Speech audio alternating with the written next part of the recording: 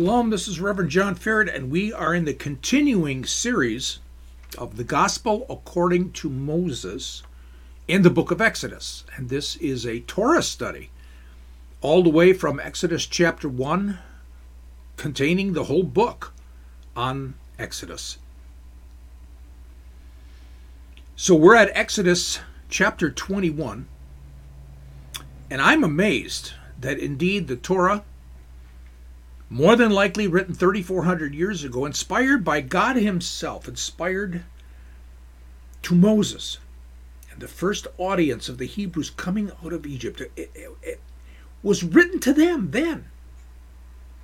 And as we understand it, it really begins to make sense. What did they hear? What did they understand? And clearly our understanding is going to be enriched and expanded as we reconnect to what God originally meant to the first audience. For the Hebrews coming out of Egypt, God was writing to them. And it's applicable for us today. That's what's amazing. Here we are, Christians in the 21st century. It was Jesus' Bible. It was the only Bible of the early church. It was the gospel according to Moses that they were reading. And they changed the world with it. And this podcast, this Bible lesson, as we take a look at Exodus 21, the first two verses, is so applicable to us today. So looking at the New American Standard Version, Exodus 21 verses 1 through 2. Now these are the ordinances which you are to set before them. If you buy a Hebrew slave, he shall serve for 6 years. But on the 7th he shall go out as a free man without payment. This verse and other verses, you're going to hear some people say, see, the Bible never condemned slavery. Matter of fact, the Bible supports slavery. But does it? Remember, this was written to them then, 3,400 years ago. Not in English, but in Hebrew. And we need to reconnect to those days. We need to reconnect, obviously, to the Hebrew to get a more in-depth idea of the words here in Exodus 21, verses 1 through 2. Now, there's a couple of comments I want to make. I've never seen this before, so I thank Dennis Prager for showing this to me. And this was in his audio series on the Torah that he did for 25 years. I think it's about 25 years he taught Torah, all the way from Genesis to the end of Deuteronomy. And he said what's very interesting is we're done with the Ten Commandments, and all of a sudden here we come into Exodus chapter 21, and it's a mirror. That all of a sudden it's a mirror of what happened in the Ten Commandments. So when we go back to Exodus chapter 20, verse 2, we read, I am the Lord your God who brought you out from the land of Egypt, out of the house of slavery. For the Hebrews, slavery. This was their experience, and they knew slavery. They knew the negative concept of slavery. Forced labor, non-voluntary, of the service of the Pharaoh, basically they had no rights. That's the type of slavery that they knew. So the Ten Commandments then and now address this concept of slavery right head on. The other thing that I want to comment on is the concept of a Hebrew slave. That's what it says in Exodus 21, verse 2. You can say, what about the non-Hebrew slave? We're going to address that. This is a very important place in God's Torah, in God's Word, that we need to focus in on here in the 21st century. Now, we're going to address the non-Hebrew slave in the next podcast. in part 2 of this lesson. But what we're going to do is we're going to stay right now with the Hebrew slave. Now, the Hebrew word here and throughout the Torah that is translated from the Hebrew to the English as slave is the word eved. Eved is that Hebrew word that comes from its base root word, and its base root word is avad. So eved, Strong's number H5650, but it's not the base root. It comes from the verb avad, which is H5647, and avad means one who works. Well, it doesn't mean slave, but anybody who works. Eved, H5650, is saying, okay, one who works. Who works? Slaves only? No. Slaves, servants, butlers, a maid, a bondsman, an officer of the king, and even worshipers of God. So this is the second comment that I wanted to make in terms of that word. And again, I'm going to thank Dennis Prager for helping me see how Exodus 21 verses 1 through 2 mirrors the Ten Commandments. And we're going to see that throughout Exodus chapter 21. But also, we need to take a look at the Hebrew word. And remember, the Hebrew or Hebrew words do not have definitions. They have conceptual meanings. And the best idea to convey that conceptual meaning is normally in a picture. Now, in the New Testament, the Greek word that's used is doulos, and its Strong's number is G1401. Now, if you had the Septuagint, and the Septuagint, which is the translation of the Hebrew Bible into Greek, doulos is the word used exclusively in Greek in the Septuagint to translate eved. Thus, doulos, is not just a slave. It's a slave. It's a servant. It's your butler. It's your cook. It's your bondsman. It's a man devoted to the service of God. Could be a maidservant.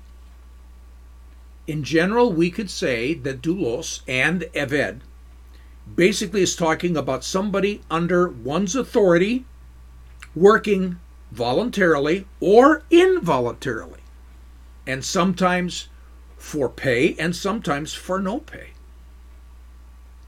But note, eved and doulos, which is the Greek word that's used in the New Testament for slave, but also exclusively in the Septuagint for translating eved, does not necessarily mean a slave in the negative sense of the word. Like American slavery that led to the Civil War. It's just a couple of comments that I wanted to make. Now, the Torah was probably given in 1446 BC, or at least around that era. And it was then, now this is amazing, that God condemned slavery as we've seen in America prior to the Civil War.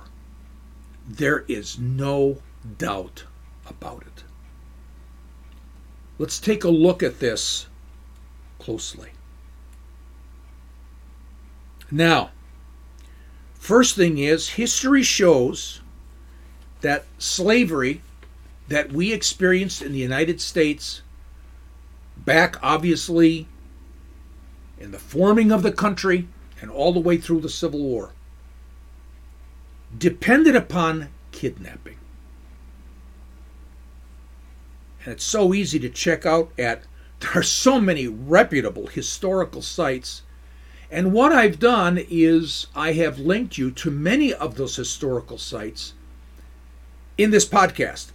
What you need to do is, perhaps if you're at YouTube and you're listening to this podcast, underneath the picture for this podcast, you should see words, something like show more or an arrow that means to expand. So underneath the picture, there is a way of opening up more text, and that's included in this podcast. And I've provided you with a number of links that you can actually use to continue study the idea of American slavery and how it's related to the Bible. One of them is the link to the Library of Congress. And in the Library of Congress, they have an interesting story of Olada Equiano. And I think I'm pronouncing that name correctly. And he is from the area of New Guinea in Africa. And actually, this is his actual writing. And Olada said, one day, when all our people were gone out to their works as usual, and only I and my dear sister were left to mind the house, 2 men and a woman got over our walls, and in a moment seized us both. And without giving us time to cry out or make resistance, they stopped up our mouths and ran off with us into the nearest wood. Here they tied our hands and continued to carry us as far as they could, till night came on, when we reached a small house where the robbers halted for refreshment and spent the night. We were then unbound, but were unable to take any food, and being quite overpowered by fatigue and grief, our only relief was some sleep. They were seized against their will, someplace what we would call modern New Guinea in West Africa. So history, and this is just only one example, history shows unequivocally over and over and over again that the slaves that we had here in the United States, they were kidnapped. And it's not only an American experience of slavery, but the European whites as well, in England, for instance. But on top of that, there were Africans who were actually kidnapping fellow Africans. They were involved in this as well, and Muslims. In Dennis Prager's Torah commentary that's called Exodus, the Rational Bible, he mentioned this about Muslim slave traders. Muslims who were involved in the equally large Muslim slave trade were not violating Quranic or later Islamic law. The Muslims trade in slaves of individuals kidnapped in Africa, India, Central Asia, and Central and Eastern Europe also involved millions of souls. But unlike the Christian world, Islam never preached the abolition of slavery as a doctrine. The reason the Christian world ultimately abolished it, quite simply, is because of the Torah and the rest of the Bible. So again, I've linked you to another website, and again, you can find that under the picture someplace for this podcast, available at lightofmenorah.org, www.lightofmenorah.org. If you're looking under the picture there at the website, or it's at the YouTube channel, someplace it'll be underneath where you can open up the text underneath, and basically all the places where you access your podcast. But I've linked you to an article called Slavery in Islam. And you can take a look at what Dennis Prager happens to be getting at with regards to Muslim slave trade. So, indeed, the Bible condemns it. And Islam and the Quran does not. So, what I found interesting as well is this. As I record this, Israel is at war with Hamas. Hamas is a terrorist organization that invaded Israel, and their surprise attack resulted in sudden and vicious and cruel and evil actions. These terrorists murdered and slaughtered and kidnapped innocents, children, old people, babies, young men and young women. They were slaughtering and attacking not soldiers, but innocent people. We have to remember this in Proverbs chapter 6, starting in verse 16.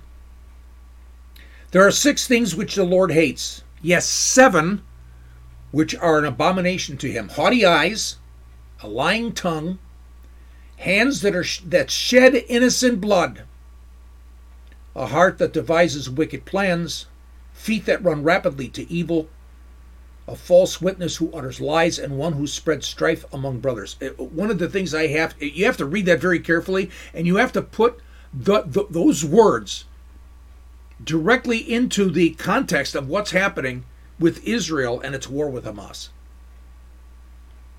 Haughty eyes, Hamas. Lying tongue, about the hospital that was supposedly attacked by Israel, and hundreds and hundreds and hundreds of Palestinians were killed. Total lie. It was the Islamic Jihad. One of their own rockets misfired and hit the parking lot of the hospital.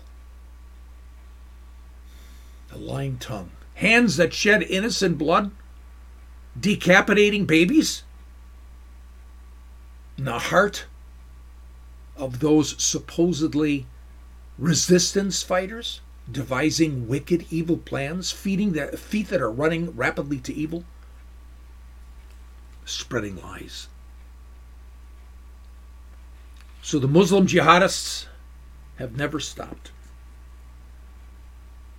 Never stopped coming against Israel, which they called Little Satan. And us, the United States, the Big Satan. Coming against us at the decadent West. So it's just another proof to me that Allah, the God of Islam, is not God. Not the God of the Bible. They are not the same. God said, love your neighbor as yourself. And then he said, love the stranger as yourself. No qualification. Love the stranger as yourself. No qualification. We'll come back to that later. Could be a pagan Assyrian who worships their Assyrian pagan gods. You need to love the Assyrian as if it was you. Loving the Assyrian, loving the stranger, loving even the pagan as yourself. It's quite amazing. Now, history shows that American slave trade depended upon kidnapping.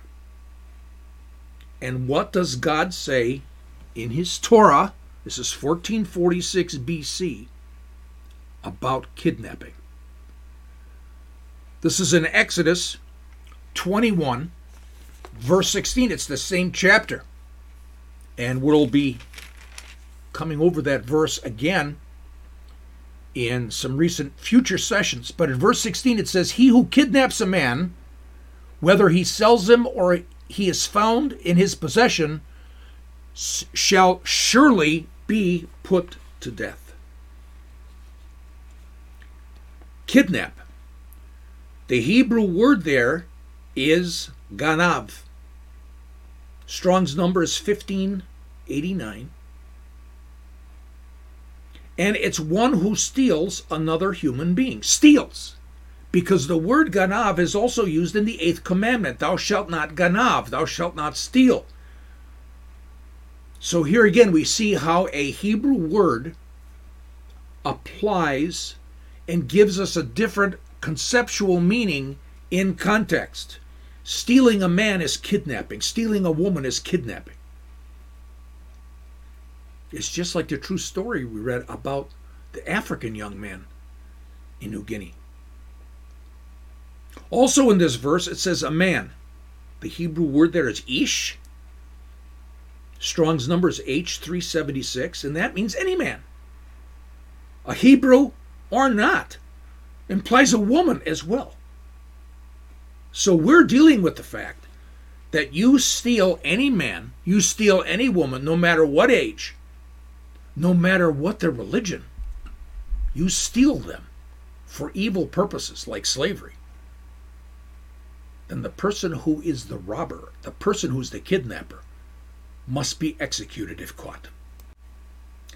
Many of you who have been following this Torah study right from the beginning, whether here in Exodus or in Genesis, I've mentioned Dr. John Correed, a Christian theologian, a Christian Egyptologist, archaeologist, a man whose reputation is just impeccable, a man that we can trust. He wrote a Torah commentary. Here's a Christian teaching Torah for Christians.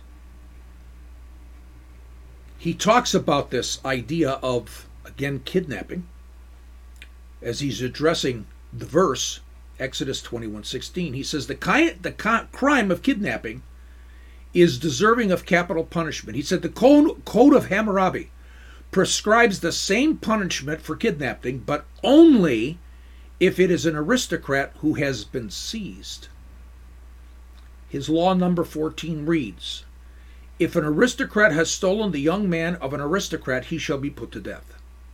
But Scripture has a broader application. It applies not only to the aristocrat, but to any person, Hebrew or not, one whose God is Yahweh or not. The Bible does not discriminate regarding the heinous crime of this crime. The death penalty for kidnapping reflects the biblical teaching of the value, it really reflects the biblical teaching of the value, worth, and dignity of man in God's image. It is appropriate punishment because kidnapping is an assault on the concept of the person created in the image of God. Kidnapping displays deep-rooted contempt for God and his image bearers. And one of the main purposes for kidnapping is stated, that is, for the slave trade. An excellent example of such activity can be seen in the story of Joseph. So again, we're dealing with the word ganav, again, which is the 8th commandment, thou shalt not steal. All of this, was something actually brand new for me. I never learned it in church. I never learned it in Catholic grade school or the Catholic high school I attended. I never heard this in Sunday school. I never heard it from Christian Bible teachers. I first heard it from the professors that I had in my graduate studies for my master's in biblical history. I heard it from Jewish rabbinical teachers. Also, a devoted Jew like Dennis Prager. Not only in his audio series on the Torah, but also you can find this in his book, Exodus, the Rational Bible. And it just caused me to wonder, American Christians back in the 1700s, the 1800s, what's wrong with them? They knew about kidnapping. They knew the Word of God. I find it interesting that when you actually study those days, that there were many scholars then, who said blacks were less than human. They were less than human, so God's law did not apply to them.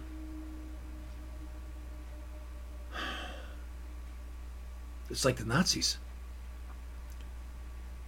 The Nazis completely degraded the Jewish people to almost to the fact that they were non-human. And Americans did the same thing with the blacks from Africa. They were not fully human. And yet, U.S. Christians ignored it. Even in the movie Amazing Grace, talking about William Wilberforce and his efforts to end the slave trade in England, if I recall, there was no reference to the Bible as we've just seen it,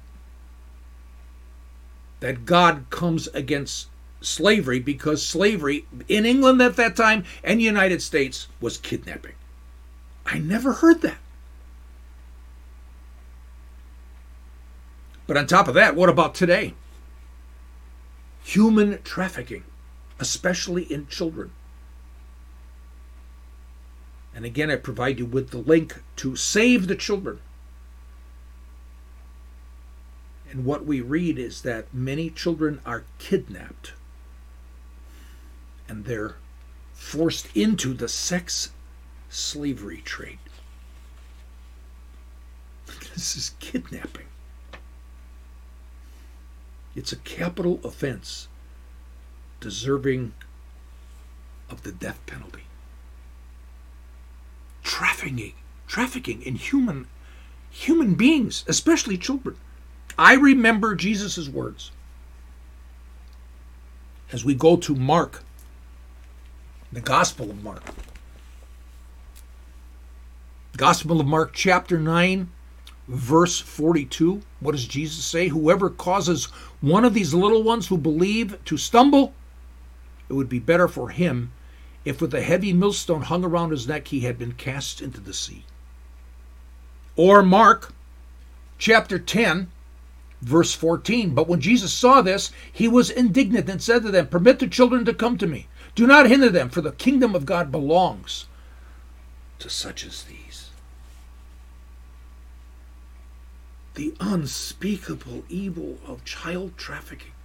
Oh my God.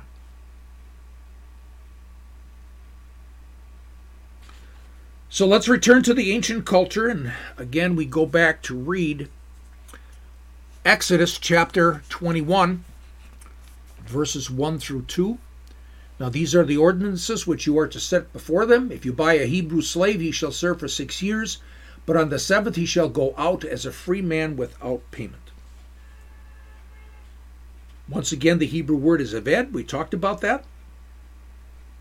And what's amazing, again, is the conceptual meaning. Eved. I wanted to show you some things about who are the evedim in plural. Okay, eved, slave, evedim, slaves. I want to show you how God looks upon certain people in the Bible as his evedim. So let's take a look at Exodus 32, verse 13. Remember Abraham, Isaac, and Israel, Jacob, your servants to whom you swore by yourself and said to them, I will multiply your descendants as the stars of the heavens, and all this land which I have spoken I will give to your descendants, and they shall inherit it forever. Did you hear it? Remember Abraham, Isaac, and Israel, your servants to whom you swore by yourself and said to them. You guys, Abraham, Isaac, and Jacob are evedim, slaves of God. Are you kidding? But that's the Hebrew word that's used there. These are God's men. Or what about Moses? We go to Exodus 14 and we go to verse 31. When Israel saw the great power which the Lord had used against the Egyptians, the people feared the Lord, and they believed in the Lord and in his servant Moses. Hebrew word, eved. Moses is not a slave of God. What a picture for all of us. Moses, Abraham, Isaac, Jacob, Israel are evedim of Adonai. They weren't slaves. They freely chose to give up their independence. Slaves are forced against their will. And these men, Abraham, Isaac, Jacob, Israel, Moses, they were going to serve the Most High God freely and to obey him in everything. And we're not talking about slavery in the United States. This is completely something else. Another thing is, why do God's Torah? Why follow the ordinances and commands of God? God tells us straight up. It's in Deuteronomy 11, 13 through 15. And again, it's part of the Shema. I'm not going to go into the Shema, all those verses and so on, but these verses here, 13 through 15, are part of the Shema. And again, it says this, and it shall come about that if you listen obediently to my commandments, to love the Lord your God and to serve him with all your heart and with all your soul. Serve, okay, the Hebrew word there is avad. It's the base word for eved. Remember? Avad is someone who works, whether voluntarily or involuntarily, whether for pay or not for pay. And the translators have used it there to love and to serve God. We are going to serve him. We are going to avad him. We become eved. Isn't this interesting? By God's laws, we show our love of God as his servants. Jesus said the same thing in John 14:15. All they had was the Old Testament. All they had was the Hebrew Scriptures. And in John 14:15, Jesus says, if you love me, keep my commandments. Which ones? They're in the Torah. And he's basically reviewing Deuteronomy 11, 13 through 15. We do this to love God, just like Moses, just like Abraham, just like Isaac, and just like Jacob. Perhaps this is what Paul is referring to when he talks about being a slave of Jesus. You can take a look at that in Romans 1, chapter 1, verse 1, or Colossians 4, verse 12. Paul's not a slave. It's the Greek word there is doulos. And he knows from the Septuagint that doulos translates eved. Paul knows what eved is. It's a servant. He is a servant of Jesus.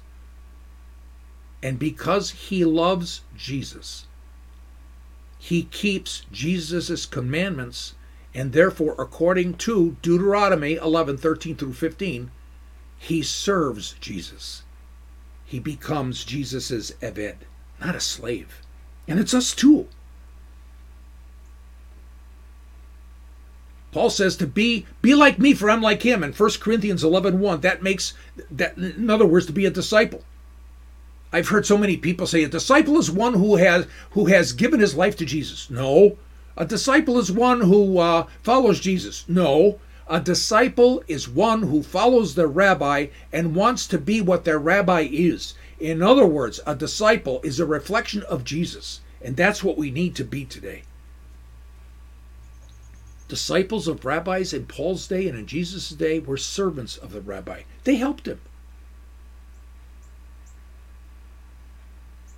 So again, I've linked you to a great article, Disciples of the Rabbi, and again, it's in the links below, which will enhance, again, your understanding, all of our understanding. It's a fantastic article about what it means to be in service to a rabbi. Jesus is more definitely than a rabbi. He's the Lord. He's God himself.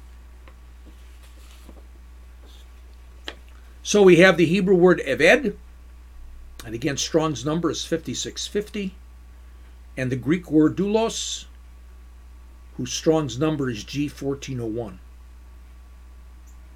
I've heard a great teacher, John MacArthur, and I do have a lot of respect for him. He's an awesome evangelical teacher. And he's got not only some articles, but some videos that you can find on YouTube that he says we are slaves of Christ. Not servants, but slaves. And he goes into a lengthy lecture and teaching on the Greek word doulos of the Greek in the New Testament. And he says it means slave, and only slave. Okay, now first of all, let's take a look at the meaning of slave. I went through the Encyclopedia Britannica, and again, I've given you this link. There is so much here about what a slave is. And I'm not going to go through it because it is a long article, but it goes into it in such great detail. A slave, now this is a slave in the negative sense of the word. like slavery we had in the United States or in England. They belonged to somebody else. They were considered movable property. They were objects of the law, not subjects to the law. In other words, the law did not pertain to them. Normally, the slave was not responsible for what they did. They had few rights. The slave was removed from lines of natal descent. In other words, families were completely destroyed, ripped apart. The father would go one place and the mother would go another place and the children would go another place. Family ties became meaningless. They had no kin. They had no relatives. The product of a slave's labor could be claimed by someone else, who also frequently had the right to control the physical reproduction. Slavery was a form of dependent labor performed by a non-family member. The slave was deprived of personal liberty and the right to move about geographically as he desired. There were limits to his capacity or her capacity to make choices with regards to his occupation. And slavery was usually, but not always, involuntary. And like I said, you can check that link out at Encyclopedia Britannica and read the entire article. So when I looked at this, there were two major characteristics that I saw, and I'm responding to John MacArthur's lectures with the fact that we're slaves of Christ in the negative sense. Now, first of all, slaves, they have no rights or limited rights. But this is interesting. We have no rights. Galatians 5, verse 13, we're called to freedom. 2 Corinthians 3, verse 17, we have freedom as the Spirit dwells in us. John 8, verse 32, the truth will set you free. And where is the truth? Jesus. He sets us free. The written word, the written Torah of God in Psalm 119, verse 42, it says the law is truth. Now, it doesn't say law in Hebrew, it's the Torah. The commands and the commandments and all the stories and everything in the first 5 books of the Bible, it's not law, it's God's instruction. This is truth. Jesus is the living word. John 14, 6. John 14, verse 6, he says, I am the way and the truth and the life. We're not slaves. We're free. We're free as his Evadim, like Moses, like Abraham, like Isaac, like Jacob, Israel, like Paul. So number one, they had no rights. But number two, slaves, okay, they are slaves not on an act of one's will. It's involuntary. It's against one's will. Problem, John 3:16.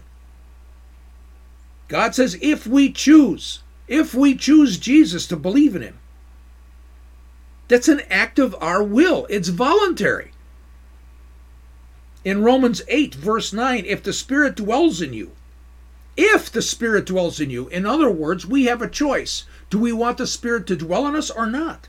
It's an act of our free will.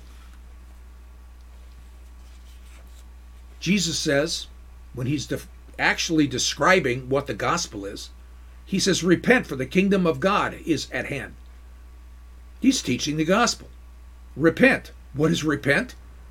It's turning back. Choose to turn back voluntarily. So again, if we're a slave in Christ, or a slave of Christ, it's an act of our will. We freely choose Yeshua. So all this contradicts John MacArthur's view. And like I said, I appreciate John MacArthur. I really do. I'm just disagreeing with his view. We're not slaves of Christ. Now, when I listen to John MacArthur, it seems like he's only using the Greek word doulos in the New Testament only, and he doesn't make any connection to the Septuagint. He doesn't make any connection to the culture of ancient Israel. So the English word that is used in our Bible, slaves, really seems to be a barrier to us to actually get at the meaning that the Lord really intended. Now, in this series and in other podcasts, I've talked about the fact that Jesus spoke Hebrew as his everyday language. I'm not going to go into that argument to prove it. And you might bump into that in other lessons, and you'll see all the references for that. In Jesus' day, all they had was the Hebrew Scriptures, which we call the Old Testament. The word is eved for servant, slave, bondsman. We need to put this all into its historical context in the first century. It's not slaves, but it can mean slave. We're eved. And we're the Lord's servants freely by an act of our free will. He freed us from slavery, the slavery to sin. Now there's slavery to sin, you better believe we're not servants of sin. There is a slavery there. The implication is when we're born, there's an involuntary part of us that has a tendency to evil. God said it. Genesis 6:5. The heart of man is to evil continually. There's something that we're trapped. We're slaves of sin. But Yeshua, he paid our debt. We're all debtors. And he cleansed us from our sin. And we do his will out of love. If you love me, you will keep my commandments.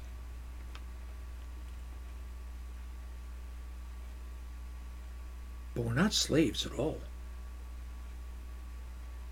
We're his chaverim. In other words, we're his close companions. This is in John 15, verse 15. We're still his servants, not slaves. But he calls us. And again, going from the Greek word back into the Hebrew, because that's all they had then. The word is chaver. Strong's number is H2269. The Greek word there is philos. That's G5384. And philos, in the Septuagint, translates chaver. And haver is to bind together. People who are bound together. So chaverim is H2269, but it comes from its base root chavar, H2266, and it means to bind together. And this is not casual friendship, you guys. We are not casual friends with Jesus. It's not that Jesus is our chess friend. Oh, it's somebody I play with chess with and we enjoy ourselves. And we get together once in a while. This is not light. This is bound together. This is being united with him.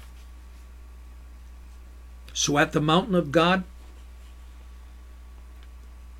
Israel entered a covenant with the Lord God, and the Lord was their bridegroom and Israel was their bride. At the mount of God at Jerusalem, there's a covenant we end with Yeshua. There's a covenant that we enter in with Yeshua. And we become the bride of Christ, and he becomes our bridegroom.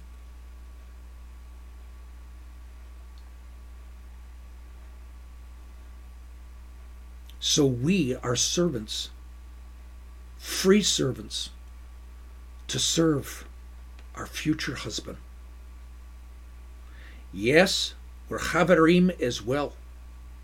We are bound together in such a tight binding together, clinging to each other, not slaves in the negative sense, but we're servants of our husband.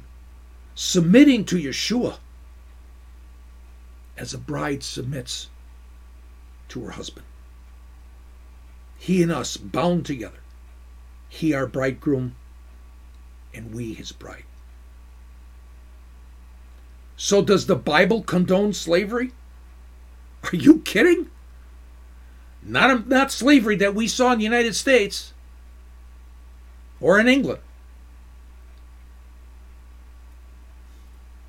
But we still have this concept of a Hebrew slave. We've got to get into that.